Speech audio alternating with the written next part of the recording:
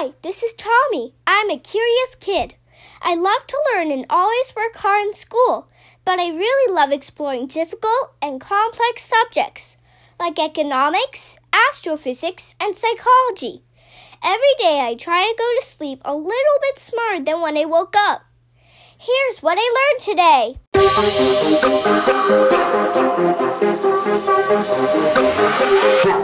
Hello, everyone, and thanks for tuning in to episode 178 of the What I Learned Today podcast. Space can be a dangerous place for a planet. Charged particles of solar wind and cosmic rays can pose a hazard to the planet's upper atmosphere.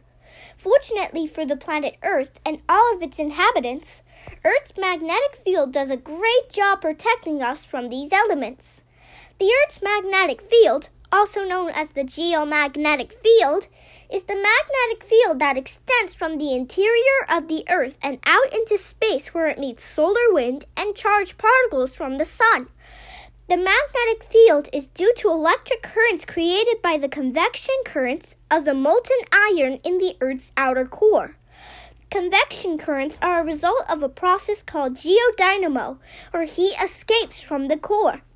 The field's magnitude at the Earth's surface ranges from 25 to 65 microteslas. The North Geomagnetic Pole, currently located near Greenland, is actually the south pole of Earth's magnetic field. And the South Geomagnetic Pole is the north pole of the magnetic field.